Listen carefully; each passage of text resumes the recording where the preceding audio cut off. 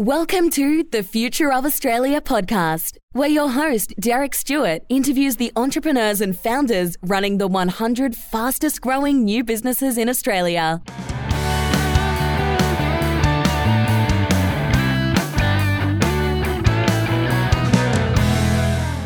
On episode 76, I speak with Tom Woods, director of Woods & Co., a recruitment agency that grew 128% last financial year to do over $4.5 million in annual revenue and become one of the fastest growing new businesses in Australia. We discuss how dealing with people when working in nightclubs, retail, hospitality and real estate made him a good judge of character and people, how he fell into a recruitment job and eventually went on to start his own recruitment business after learning the basics of entrepreneurship running a spray tanning business for 5 years. The values he focuses on when hiring staff for his clients and his own team, which enabled them to get through COVID without making any layoffs.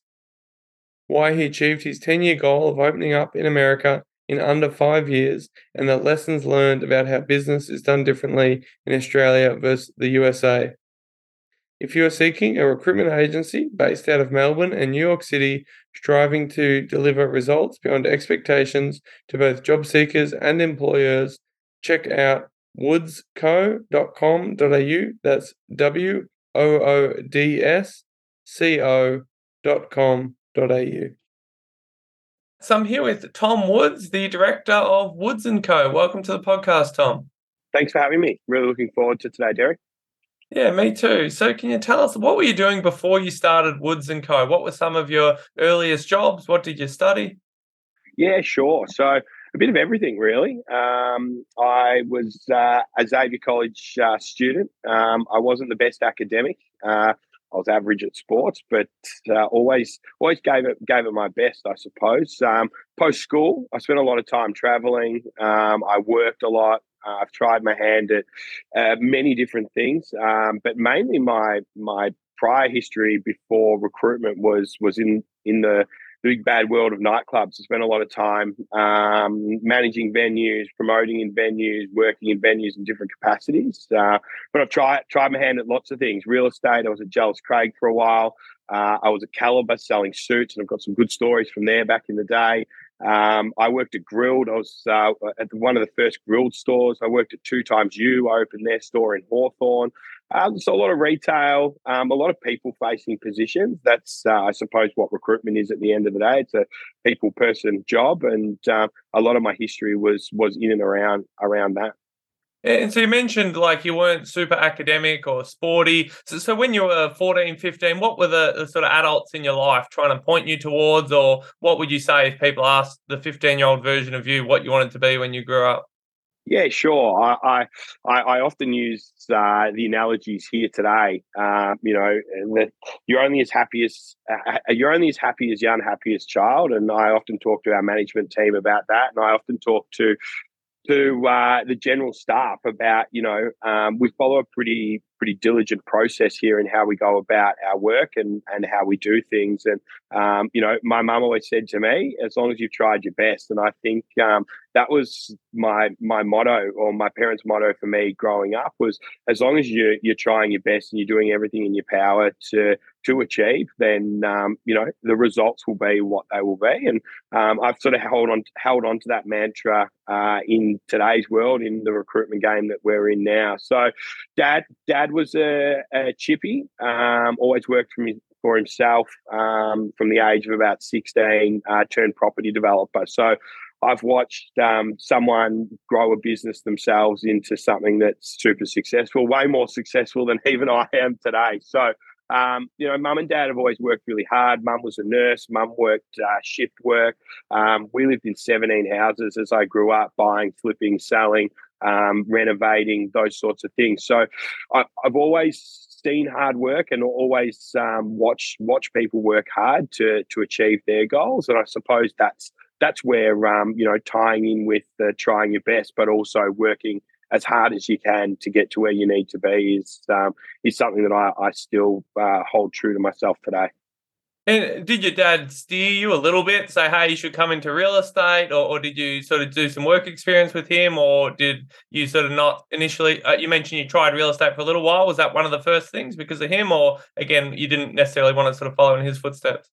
Yeah, so mum's family were in the real estate game. So mum's dad actually trained some of the larger real estate agency owners that you see today. So from the Alistair Craigs of the world through to Marshall White and Kane Burton, some of the senior guys in those teams. So mum's side were really heavy on the you can sell, you should go into real estate. But little old me, 20 years of age, working in Bourne and Hawthorn, trying to sell multi-million-dollar houses with a suit that was too big and a Ford Falcon, probably wasn't cutting the mustard for people putting their most prized and precious assets in my hands. So, yeah, there was a little bit of a push from, I suppose, not a push, but a lean towards this is probably something that you may be good at, and at the pinnacle of sales.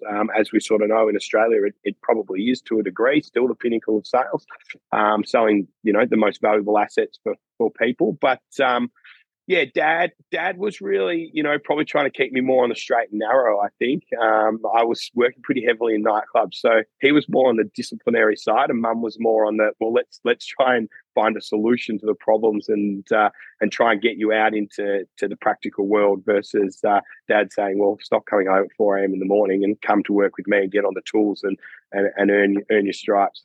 And you mentioned being a nightclub promoter. Like, did you Mm. enjoy that? Obviously, you see all sorts of different people in all sorts of different ways. And what did you learn sort of in that role? And was that something that it was just hard to sustain long term, or was it good? Was it bad? What was that like?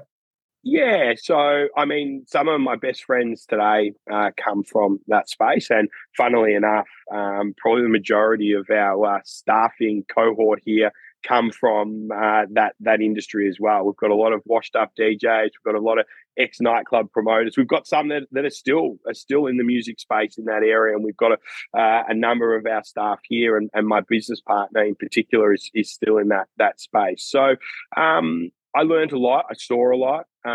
Probably as a 22-year-old, standing on doors at some of Melbourne's busiest and biggest nightclubs, you come across all sorts of individuals, and it teaches you resilience. It teaches you confidence. It teaches you, I guess, to spot things before they happen. To look ahead, to stay focused, to not get distracted. All those sorts of things. So, yeah, as an industry and working with people, it's fantastic because we obviously have to get to know our clients. We also have to get to know our candidates. So it's given me what I think a unique skill, which is being able to gauge and understand individuals very quickly once we've had the opportunity to speak with them on the phone, meet them in person, so on and so forth. So it laid a really good foundation for my career here. And it's also given us a bunch of lifelong clients, because we do have a hospitality sector as well, albeit a small component of our business today. So you're meeting all sorts of different people, like you said, being in the people business and seeing all the benefits of that. And what about in like the food and beverage space, in working at Grilled and these other things? Was it similar lessons, or just, again, a different environment and different set of people? Yeah, different lessons. I started work whilst I was at school, so I always sort of held down a job. My first job was working for Farmore Pharmacy on Glenfair Road in Hawthorn, and on Tuesdays and Thursdays after school, I would deliver the prescriptions out to the elderly around the Hawthorn Kew sort of suburbs, which I guess taught me the lesson of hard work and working from a young age. I spent a fair bit of time, as I said, at Grills and 2XU and in retail and Calibre and so on and so forth. And that taught me the same thing. It taught me to be on time. It taught me to show up to my shifts when I was supposed to. There was often a sense of urgency in particular industries in the F&B space in particular. There was busy periods, there was quiet periods. Taught me how to navigate, I guess, my workflows and to be able to understand what it was that I needed to be doing in particular times to get the most out of I guess, that shift or that session. And the same as working in the retail space, you know, in particular, having targets when you're in retail and understanding that, you know, the more you sell, the more you can earn. So, or be that an add-on with a tie to a suit, or, you know, an extra wetsuit with a triathlon suit, or a pair of 2x tights, whatever it may be. Chasing commission and getting a taste of that early on in my career probably drove my success, or my early success in recruitment.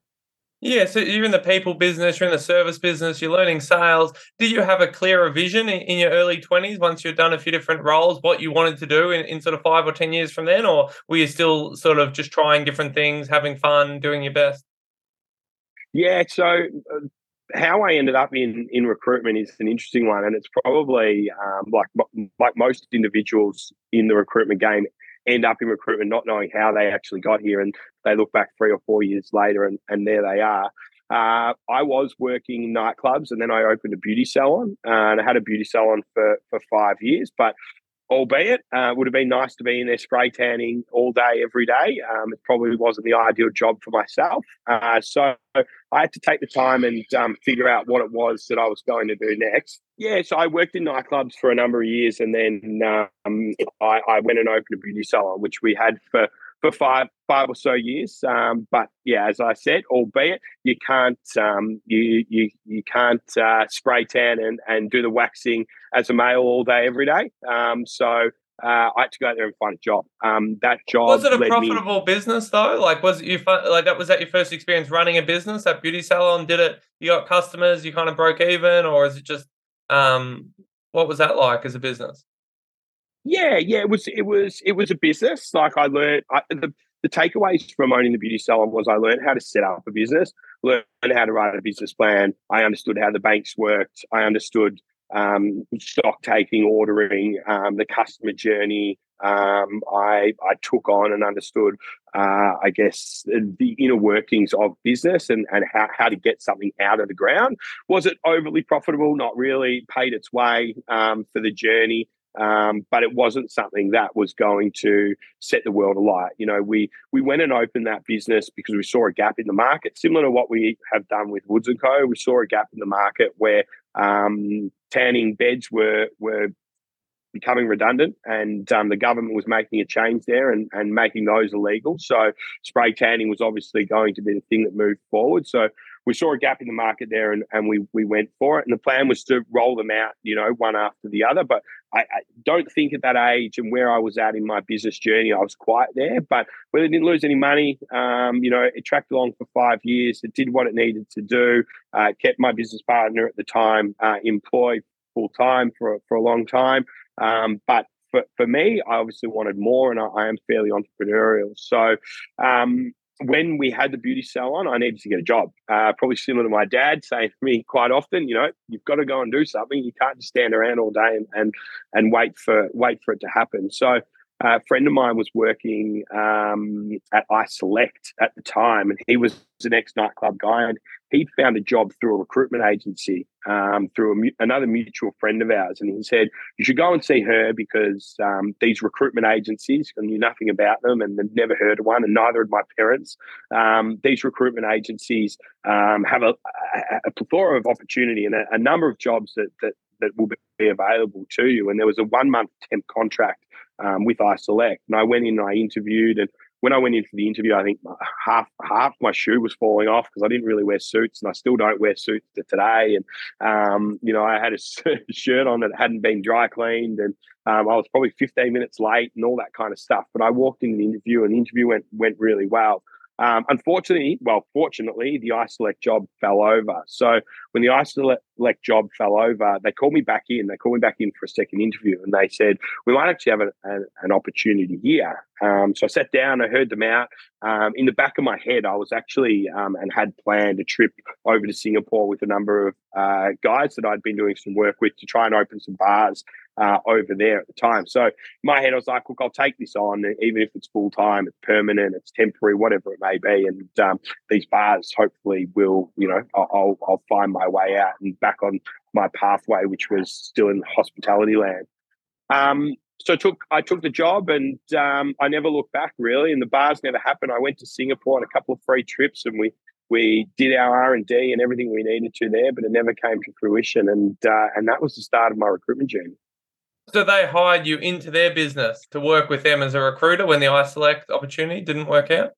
Yeah, so the iSelect opportunity fell over, and had the second interview, and they offered me the opportunity to come in and start in the education space. So my job was to talk to candidates that weren't yet suitable for positions that they had available, and talk to them about short courses that were around. So I know the education journey, and some of the listeners may know a little bit about that, and there's been some ups and downs in that space, and there's been some people that have done the right things and the wrong things. This was before that time, so it was short courses where people could go and learn how to use Microsoft Office properly. They could go and do a frontline management course and learn how to articulate better over the phones. And it was sort of 2-week, 3-week courses, and then we could put them back into our ecosystem at Smart Recruitment, was where I was working, and they could then become part of our temp platform.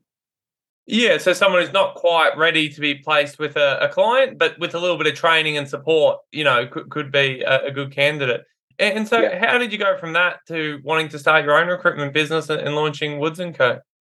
Yeah, so I've done a couple of podcasts on this part of the journey, and it's an interesting one. So I was at Smart for about four odd years, I think it was, and I started obviously selling these short educational courses, and I did that for about 12 months. And as I said, yes, I did learn about how to be a good employee through my early parts of my journey, but I probably wasn't the best employee because I wasn't set on this being my career. I didn't tell the truths about my trip to Singapore. I was going on a holiday to Bali for a week, but I actually went on a 3-week trip to Singapore, and Marty and I laughed about that, my old boss and Will, and there was warnings before I went. If I took too long while I was away, there potentially would be a job when I got back, and I extended my holiday. And I used to obviously still be heavily involved in a lot of my network. We were in the hospitality space, so I'd go out on a Tuesday night and a Thursday night, and I was emceeing at the time as well, so I was spending a lot of time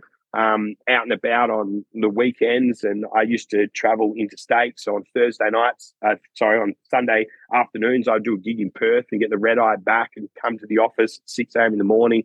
There'd be days when I would show up at midday. There'd be days when I'd leave early. I was getting paid as a casual, so I was on an hourly rate. So in my mind, it was like, well, I'm getting paid for the hours that I'm here, so that shouldn't impact the business too much.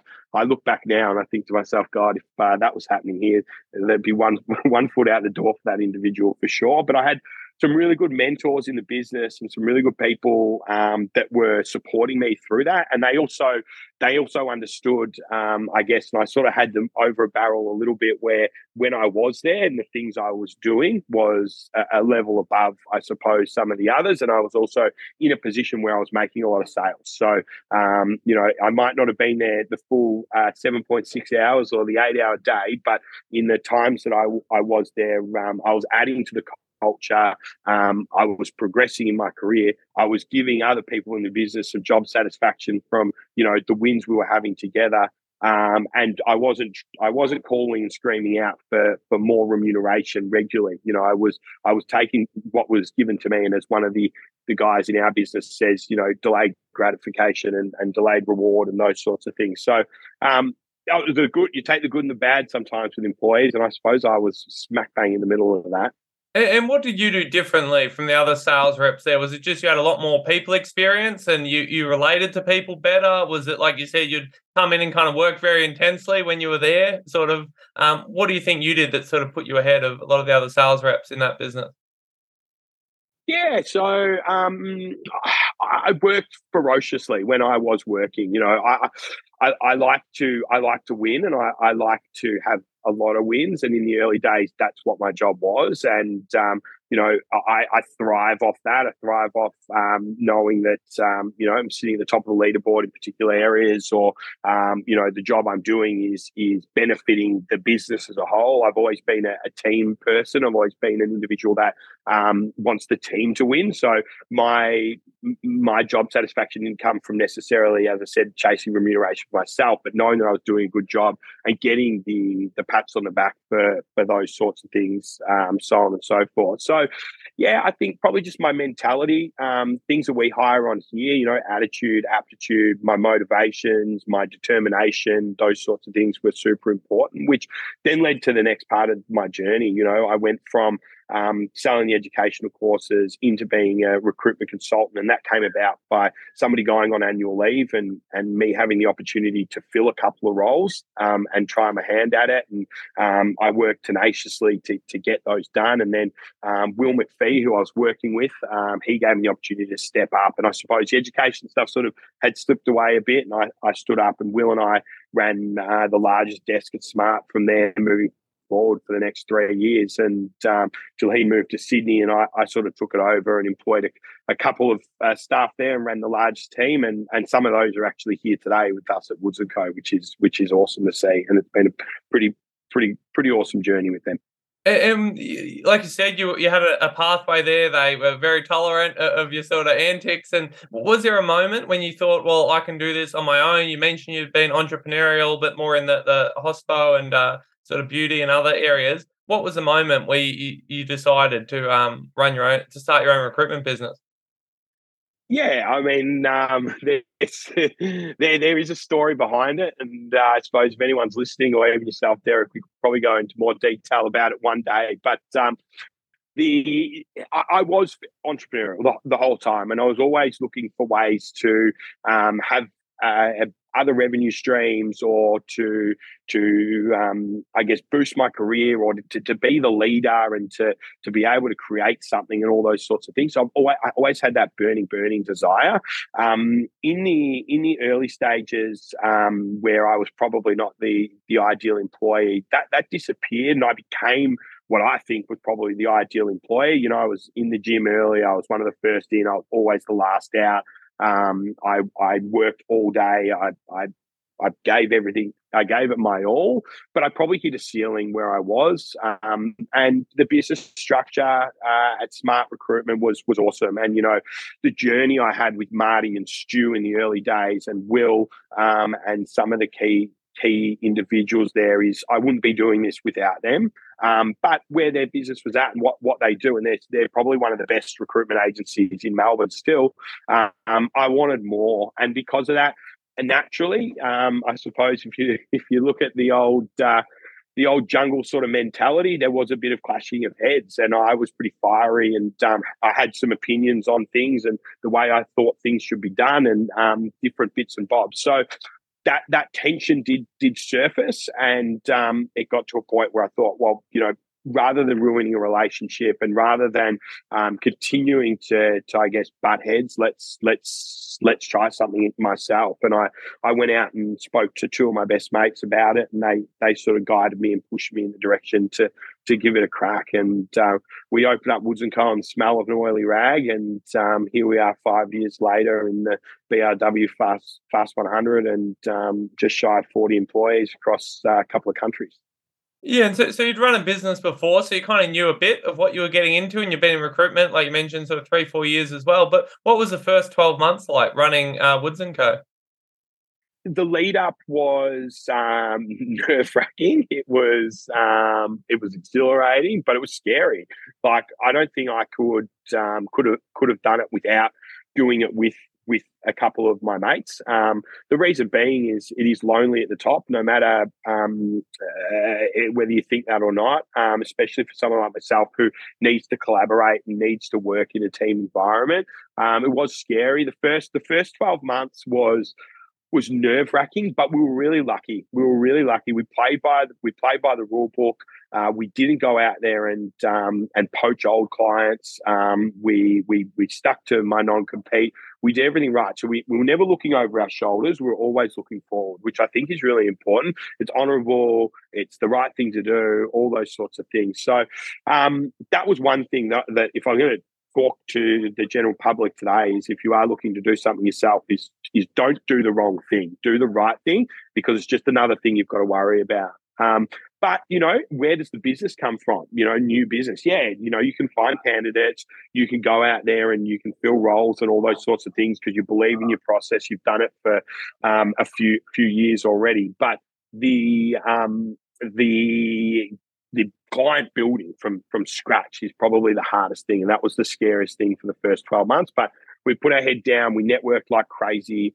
We made our first placement within the first 3 weeks of opening the company, which gave us a bit of oomph. We hired quickly. We got the right people in. We made sure that our training and our onboarding was on point and those sorts of things. And that gave us the platform. But hard work is the key for those first 12 months. And did you start on a particular industry? Like you mentioned, obviously you're recruiting in different spaces. You worked in education. You'd also been in the hospitality and other spaces. Did you start with one of those verticals, or were you sort of taking any work you could get in the first 6 or 12 months? Yeah, so more or less, you take what you can get. Do we undercut the market? Probably. Our standard fees in the first year, our mates rates were $4,000 per person that we would place with them. So in the scheme of things, is quite low. Now we sort of charge between 12 and 15% of the annual salary package. So very rarely is anything below $5,000 unless it's of scale and we're doing volume recruitment. So we went in, we priced ourselves well in the market, so we positioned ourselves really well then. That's really important. Don't go out there and try and set the world alight and make all the money in your first year. It's a marathon. It's not a sprint. So we went out and we ensured that our pricing was right. We started as a generalist. Beggars can't be choosers. We went out there and took what we could get. The first role we placed was a sales role in a beautician style space in Malvern. It was a very left of center role. It was something they'd never done before. It was something I'd never done before. But we had a lot of success there. But we are built, and the business is built on sales, support, and service. So call center, BDMs, account managers, back office administration support, customer service, so on and so forth. Yeah, and you've continued to grow very quickly, growing 128% last financial year, doing over $4.5 million in annual revenue, becoming one of the fastest growing new businesses in Australia. So you mentioned the hard sort of first year. What was it like, the good and the bad of managing that rapid growth and expansion?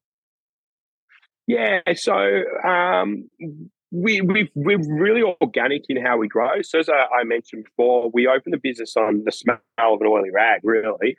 From there, we were lucky where we've had some individuals that we've known in the recruitment space come and join us, which gave us the ability to tack on our subsection. So we had sales, support, and service, which naturally transitioned into finance, which then we pushed into digital and IT from a technical recruitment standpoint. But we had Hish Nidham, who was a friend of mine outside of the recruitment space, who was in recruitment, who came in and helped us push into that area because he was doing retail banking already at another agency. We had Abby Inglis come along, and she had experience and was fairly senior in the hospitality world. So she came in and gave us the opportunity to open up in the hospitality space. And then we had Justin Taylor come along, who's still with us. Well, they're all still with us today. And one of my best mates, and he came along and opened up the property and construction division for it. So we naturally and organically moved into those different realms, with sales, support, and service still being our bread and butter. We try to hand a few different areas like legal. We're growing our temp division at the moment, and we're growing the US. It all comes down to hard work at the end of the day. The first 12 months were super stressful. You're growing, you're learning, everything you do is new. And then COVID hit, right? We were 18 to 2 years into our journey and COVID hit. So that was something we'd never seen before, nobody had seen. So trying to navigate those waters and understand how to keep people employed and to make money and to what was going to happen, who knew? But the one thing I said was in that March when we all got ordered to go and work from home. We stood in our kitchen at the office. I said to everyone, if you stand by me, I'll stand by you, and we won't make a single redundancy through this period, which we didn't. And we came out the other side of COVID, big, strong, and more powerful than a lot of other recruitment agencies because we had held on to everyone. We did have the ability to do it because we didn't have any debt. We were in a position where we were as big as some of our competitors now that were maybe 60 people, but now 20 people. We were at 20 people because we didn't let anyone go. The market turned instantly. The flick was switched and away we went. And as soon as that happened, we started hiring like crazy. So we put on in the 12 months outside of COVID, I think it was another 20 odd employees, give or take some coming and going. And we've managed to hold on to those people. And people are the most important thing for your business. And, we live and die by that. So investing in them will invest in your future. And that's how you get growth. The reality is in a service-based industry like ours, where, yes, technology power is part of our business, but we are mainly powered by the human being. Your people are key. And retraining and redeveloping individuals is it's a loss leader. You're not going to, you're spending a lot more time and energy in that area. What you really want to be doing is working with the people you've got now to get them to where they need to be or beyond. And we've been lucky enough to have that loyalty from our employees and offering that loyalty back to them. Yeah, so you mentioned backing your people through the ups and the downs and obviously having a great sort of workplace culture. Are there other things you do in particular when you're recruiting for yourself? Like obviously most of your time is recruiting for your clients, but when you're building your own team and like you said, all the different managers and verticals and desks that you run, are there other specific things that, again, that you, having worked in a lot of industries, maybe things that frustrated you that you said, well, when I'm in charge of this, I'll do it differently, or particular things you do at Woods & Co? Yeah, culture is really important for us. So, I think you saw before we had a brief tour of the office where we're open plan. I sit on the floor with everyone. We have a basketball court out the back. We've moved to South Yarra to make it more accessible for our staff. We don't have the motto that we live to work. We work so we can live. Early finishes. We promote flexible working. We give everyone the tools that they need to work from home, all that kind of stuff. A lot of events, a lot of networking, all that kind of jazz. There's a professional culture, but then there's also a culture, which we try and harness both of, which was in the early days, I guess, driven by the leadership team. It's now driven by the team themselves, which is even better to see because it shows that they care and they're engaged. The job satisfaction piece, we've got the different departments, different divisions, temporary, permanent, contract, recruitment, hospitality, financial services, digital IT, sales, support and service, property and construction, so on and so forth. We give people the opportunity to change what they're doing. Work can be monotonous.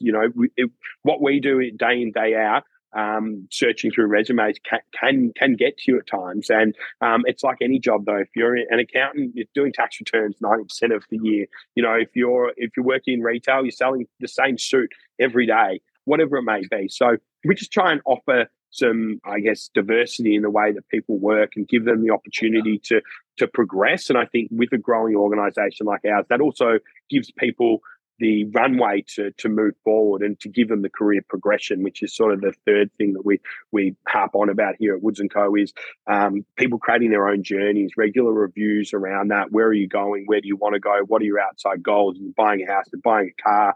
Is it going on a holiday? All of that kind of stuff. So offering our staff the ability to go on a journey with us, and we've got a journey ahead of us, a long journey ahead of us. So that's the third thing, and then remunerating accordingly. We try and make sure that we have individuals getting paid what they should be getting paid in a commission structure that works for everyone. So we offer those, but when we're hiring and what we look for from those people is, attitude, aptitude, motivation, determination. We can teach, we can train, we believe in what we do here and our abilities to get people into a position where they can do this job. So for us, it's about getting the right person for the right job, the right mindset, the right ambition, so on and so forth. If they have that, then we'll work with them to get them to where they want to be.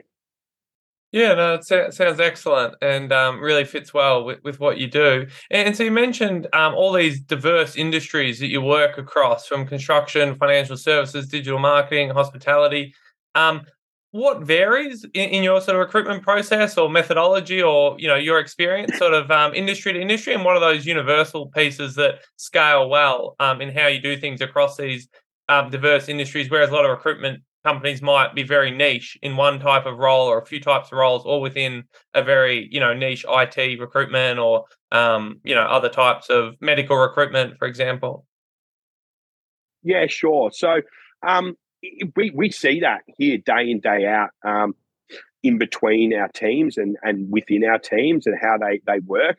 Obviously, hospitality, for example, it is a small market compared to other markets. It's not as big as a sales support and service where there's call centers with hundreds of people. It is a big industry, but it's fairly insular and it's difficult. So we had to, and I hate to use the buzzwords, but we had to pivot in that space. We had to look at where can we make money and where is a need? Where can we be actually utilized? And we like to look at volume because that the scales of economy and all that sort of stuff comes into play. But temporary was the best option there. These large scale events, especially at the back of COVID, where the lowest unemployment rate we've ever seen, it's jammed up, it's difficult. So we saw a real gap there in the temporary space within hospitality. Not to say the permanent side isn't super successful in its own right, but it gave us an add-on, a bolt-on to be able to grow and lift our revenue as well, because that's key. Profit is sanity, revenue is vanity, but at the end of the day, it's important to be able to keep the wheels turning when you're growing. Sales support and service is high volume. It's high turnover sort of stuff, but it's low margin, but there's lots of it. And we have a much bigger team in that space versus our technical recruitment side, which is our finance, digital, IT, executive stuff. You might not be doing the masses and the scale of work, but we can charge more. We can the processes are different. There's a lot more headhunting. It's a lot more relationship based.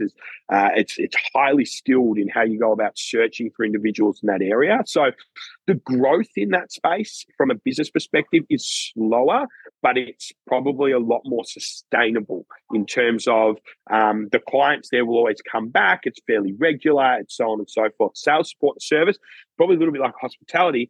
It's slightly more volatile because you can have a call center come on tomorrow and want 100 staff.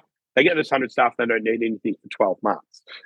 So your revenue can go up and down quite dramatically in that area. So you're constantly out there networking and doing business development and chasing down HR leads and managers as they move place to place. So those areas, they differ, and the recruitment processes are different.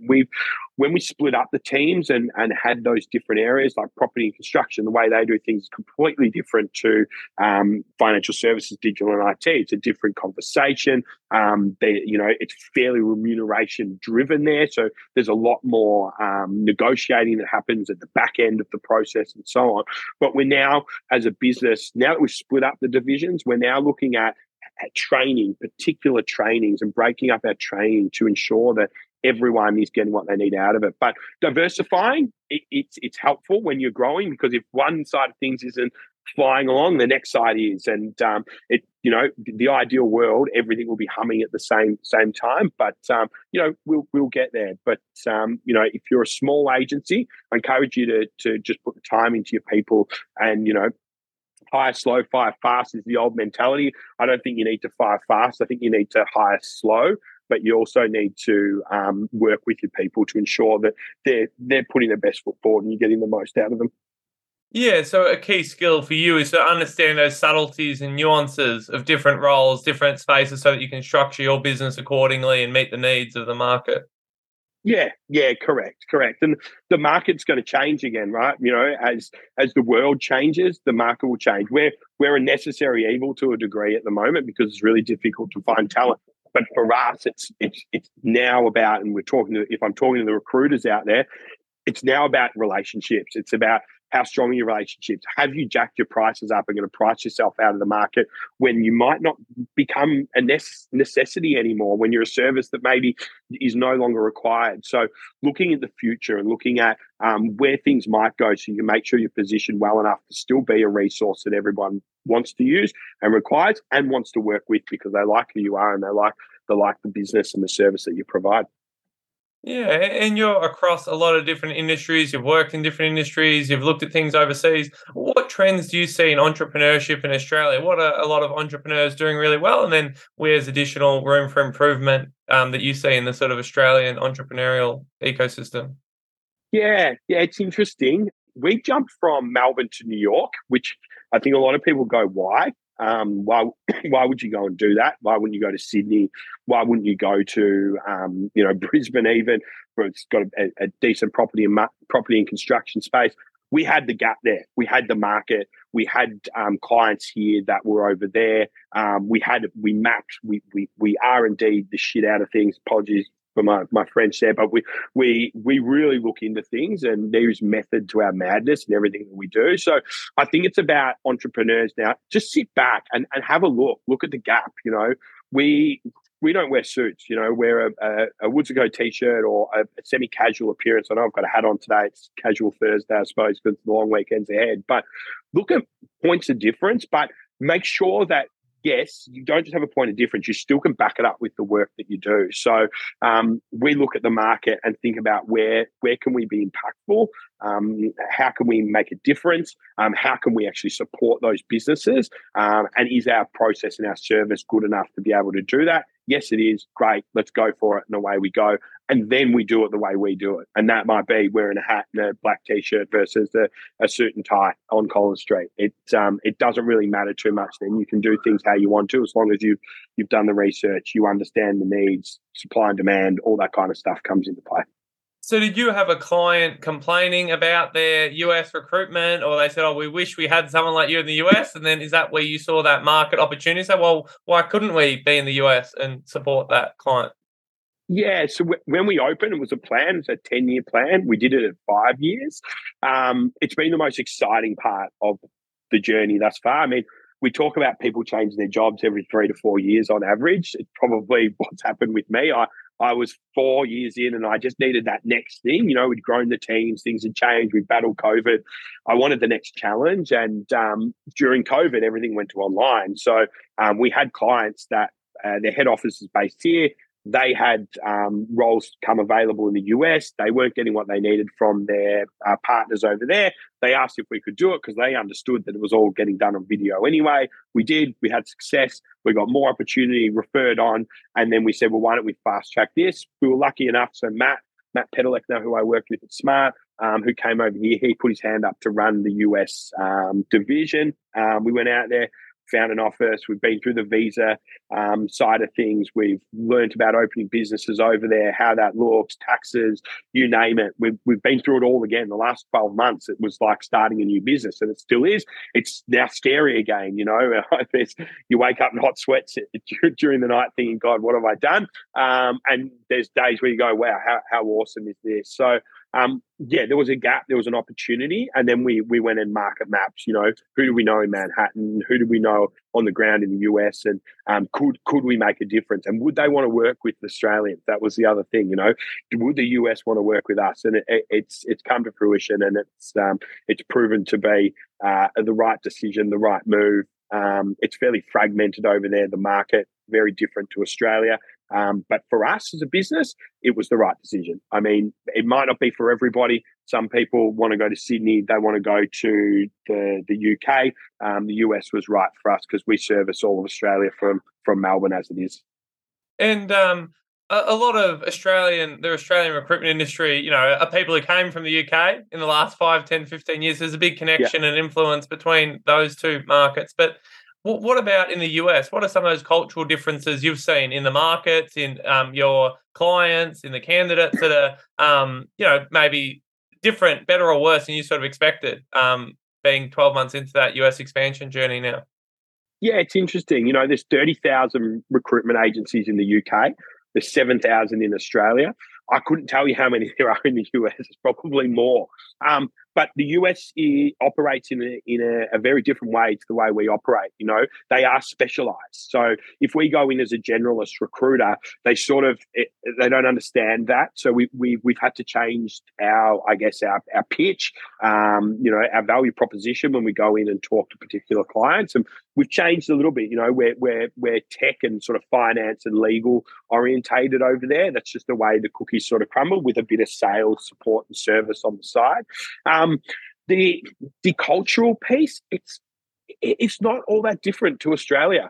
We all get along. The business is done really well. The best thing about it, and I like it because it's how I operate, is there's not a lot of fluff when you go to a meeting. It's in, and your time frame's half an hour. You get in, get out. That's it. Follow up and away you go. And then there's a lot of networking that's done after hours, and they do call the city that never sleeps, New York, and that's probably why, because business is done during business hours, and there's a lot of business done outside of those hours. But culturally, pretty similar. You know, we had an experience. We went and sat down with a law firm over there. I had a suit, had a tie on. Thought, I've got to really dress to impress. The guy walked in with a Hawaiian shirt on, and I can't do a good American accent, but he said, "Why are you guys? Why are you dressed like that?" So, the world is changing. Culturally, it's great. The processes are different. It's a lot longer, the recruitment process. In Australia, we go through our motions, we find the candidates, we submit, people interview the following week, they make a decision, reference checks, and they hire. Over there, there's 4 or 5 stages of each interview process. Salaries are a lot higher. Cost of living is obviously a lot higher. There's also elements to our pricing, which is remarkably different to what it is in Australia, but it's relative to our processes over there. Our recruitment life cycle here is about 2 weeks. Over there, it's about 6. Here we charge 12 to 15%. Over there, we charge 18 to 22%. So that's just paying for the extra time that goes into managing the candidate, so on and so forth. It is quite often fastest finger first. There's probably not as much loyalty as there is in the Australian market with the relationship, albeit it still exists. But they will just take the best person. If you've got the right candidate, they're most likely to utilize your service. And that's probably the way business should be at the end of the day. Buy the best thing for your business. And we see a lot of that over in the States. Are some of those, are you mainly recruiting within sort of New York State and New York City, or are you trying to, that's your tip of the spear, but you're already working with clients in other states? Because often I think in Australia, the US has a reputation of sort of hire fast, fire fast, and at-will employment, and I know, again, it varies state by state. But have you seen a bit of that, or is it, again, just bureaucracy and other, or larger businesses, slower processes versus slightly smaller businesses, faster processes in Australia? Yeah, sure. It's a lot of the work we're doing is in New York State, and a lot of it's on Manhattan.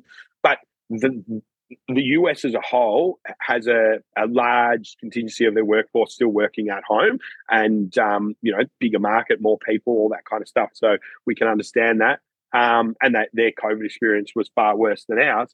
We do a lot of stuff on the East Coast over there, Boston, New York State, but we also have a lot of work in LA because time zone for us here, because we do a lot of the support work from head office here in Melbourne.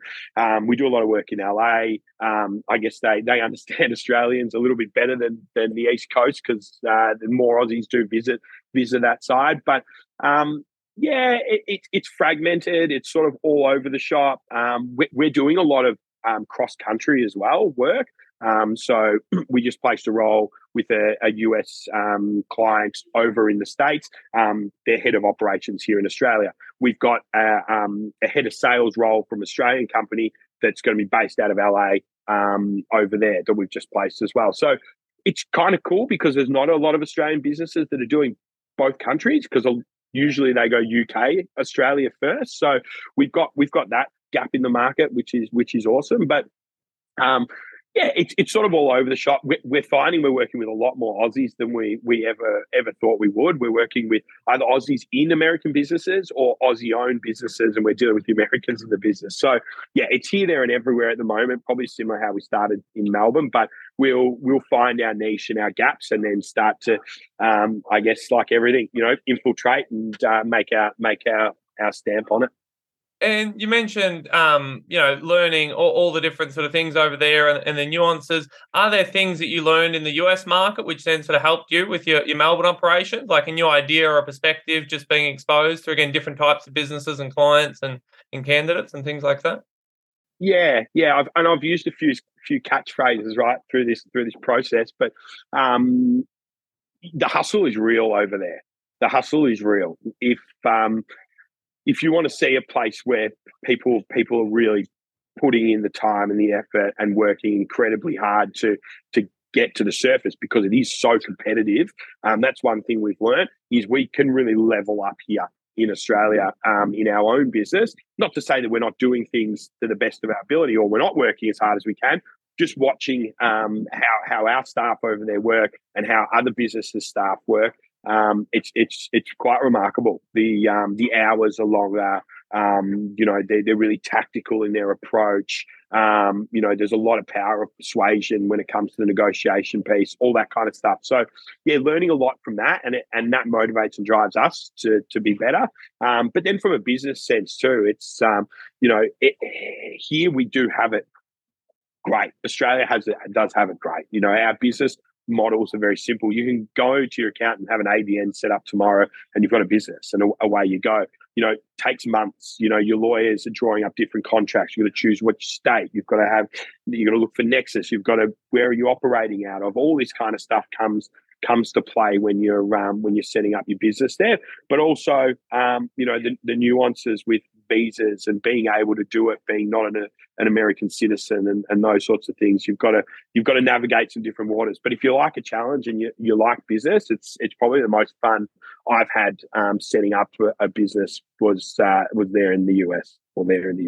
And a lot of Australians have the idea of working in New York. A lot of Americans love the idea of coming down under. Is part of your employer value proposition in the future to be able to sort of second your own staff back and forth to let them sort of move across if they want and keep working for you? Yeah, we ran a town hall here a couple of weeks ago, which is an anonymous town hall where you can put in as many questions as you want, and then the leadership team will answer those in a sort of a group setting. And the most common question was, how real is it that we'll have the opportunity to go and work in the US office? When we get to the size of a PwC and all those sorts of things, and there's secondments and we can make that stuff happen, it's probably going to be more realistic. At the moment, we've got Matt heading over, who's heading up the business, and we've got another individual who shortly follow thereafter at the start of next year. But with our requirements and what we need to be able to do over there, and what I think we're going to need is, the major contingency of the workforce and the cohort there will be US, but we would really like to be able to offer people the opportunity to work flexibly from country to country when the opportunity arises. But as we all know, recruiters really hold a business within a business. So you've got to be willing to let your book go here and create a new book there, and then vice versa. But there could be opportunity to swap those books. But the world's our oyster. Who knows? Yeah, and so speaking of the future, do you have a 5-year, you mentioned sort of, 4-year phases and sort of new ideas? Do you have a vision for the next 5 years? If the US is sort of going really well, would you then add the UK, or would you just go deeper into the US? Or is Asia Pacific like Singapore of interest, or again, other services, HR, training? What does the sort of medium term vision or direction look like for Woods & Co? Yeah, so we're probably in Australia, we're probably set now with our departments, and to grow those teams out is probably the short-term future. And we had a management meeting late into the evening last night about that. It's about getting some real depth in those teams we have here. And then every team should have a temporary and contract element to it. So our hospitality team is now diversifying into labour hire, which will then hopefully we do a little bit of contract work in the administration and IT space to build out those temp teams in the short term. So just get some more depth and some more temporary and contract growth here in Australia. We have just recently launched Woods & Co Education, so training, which will be our next sort of business and department, which will hopefully facilitate and help our temporary team and our workforce. So RSAs for hospitality, cocktail courses, white cards for labour, different tickets, all that sort of stuff, security licenses, personal training certificates, things that can just help our Woods & Co ecosystem. Longer term is obviously then the growth. So 2-3 years, we've really got to try and grow the US. We want to get to probably 100 staff here in Australia. That's the plan. And then do similar in the US. And the 5-year plan, so which we will call 10 to 15-year plan post inception at the very beginning, will be the UK. We will be going to the UK, and we've got the resource here that wants to go and do that. And he's put his hand up for that. We've just got to get to where we need to be, and that will be the next step. And then from there, who knows? Hopefully, I'm still around, and hopefully, I'm enjoying it, and we're continuing to push forward and growing and managing the business the best we can. Yeah, sounds like a really exciting and expansive vision. So if someone's 18 to 21 years old right now, or the younger version of yourself who's working different jobs, not sure what they want to do, likes business and likes different things, but again is sort of still figuring out their way in their world. What would you say to someone who's at that point now? Maybe they finished high school, maybe they finished uni, maybe again they're just sort of doing different casual jobs and trying to find out what to do longer term. What would you say to that sort of person? Yeah, keep at it. Keep trying different things. Be open. Get out there, meet people. I mean, technology is a big part of the younger generation these days. But yes, it plays a pivotal role. But if recruitment or a people person environment is where you want to be, get out there and meet people, network, try different things, and don't rush as well. There is no rush to get to where you need to be. I think I was 29 when I started this, and I look back now and I say, your 20s is about enjoying life and really figuring things out. Your 30s is really cementing yourself in what it is that you would like to be doing. Your 40s is hopefully where you make the money, and hopefully from 50 onward, it's retirement or life enjoyment and family and all that kind of stuff. So keep at it, keep trying. Don't overextend yourself. That would be my key thing. We run on no debt. We launch everything with no debt. We make sure we've got the finance to be able to do it. We don't borrow money. Obviously, there's certain businesses where you need to do that because you can't just launch off the smell of an oily rag. But just be careful, because especially at the moment, I've seen a lot of people I know personally, seeing a lot of businesses go into administration, go into liquidation. They do all the right things. They're a great business, but they've just overextended themselves and they can't keep up. And, that changes your world quite dramatically. So just play it safe by the water, kids. Excellent. Any final thoughts or words you'd like to leave the audience with? No, just thanks for having me on, Derek. And it's been a pleasure. It's been enjoyable. Sorry about my audio. Sorry about my cough and my voice. And hopefully I've added some inspiration or some thought-provoking stuff here today that can help people into the future. Excellent. Thanks so much, Tom. Awesome. Thanks, Derek. Thank you for listening to the Future of Australia podcast. If you liked the episode, please subscribe and leave a review in iTunes. To learn more about the Future of Australia project, check out futureofaustralia.com.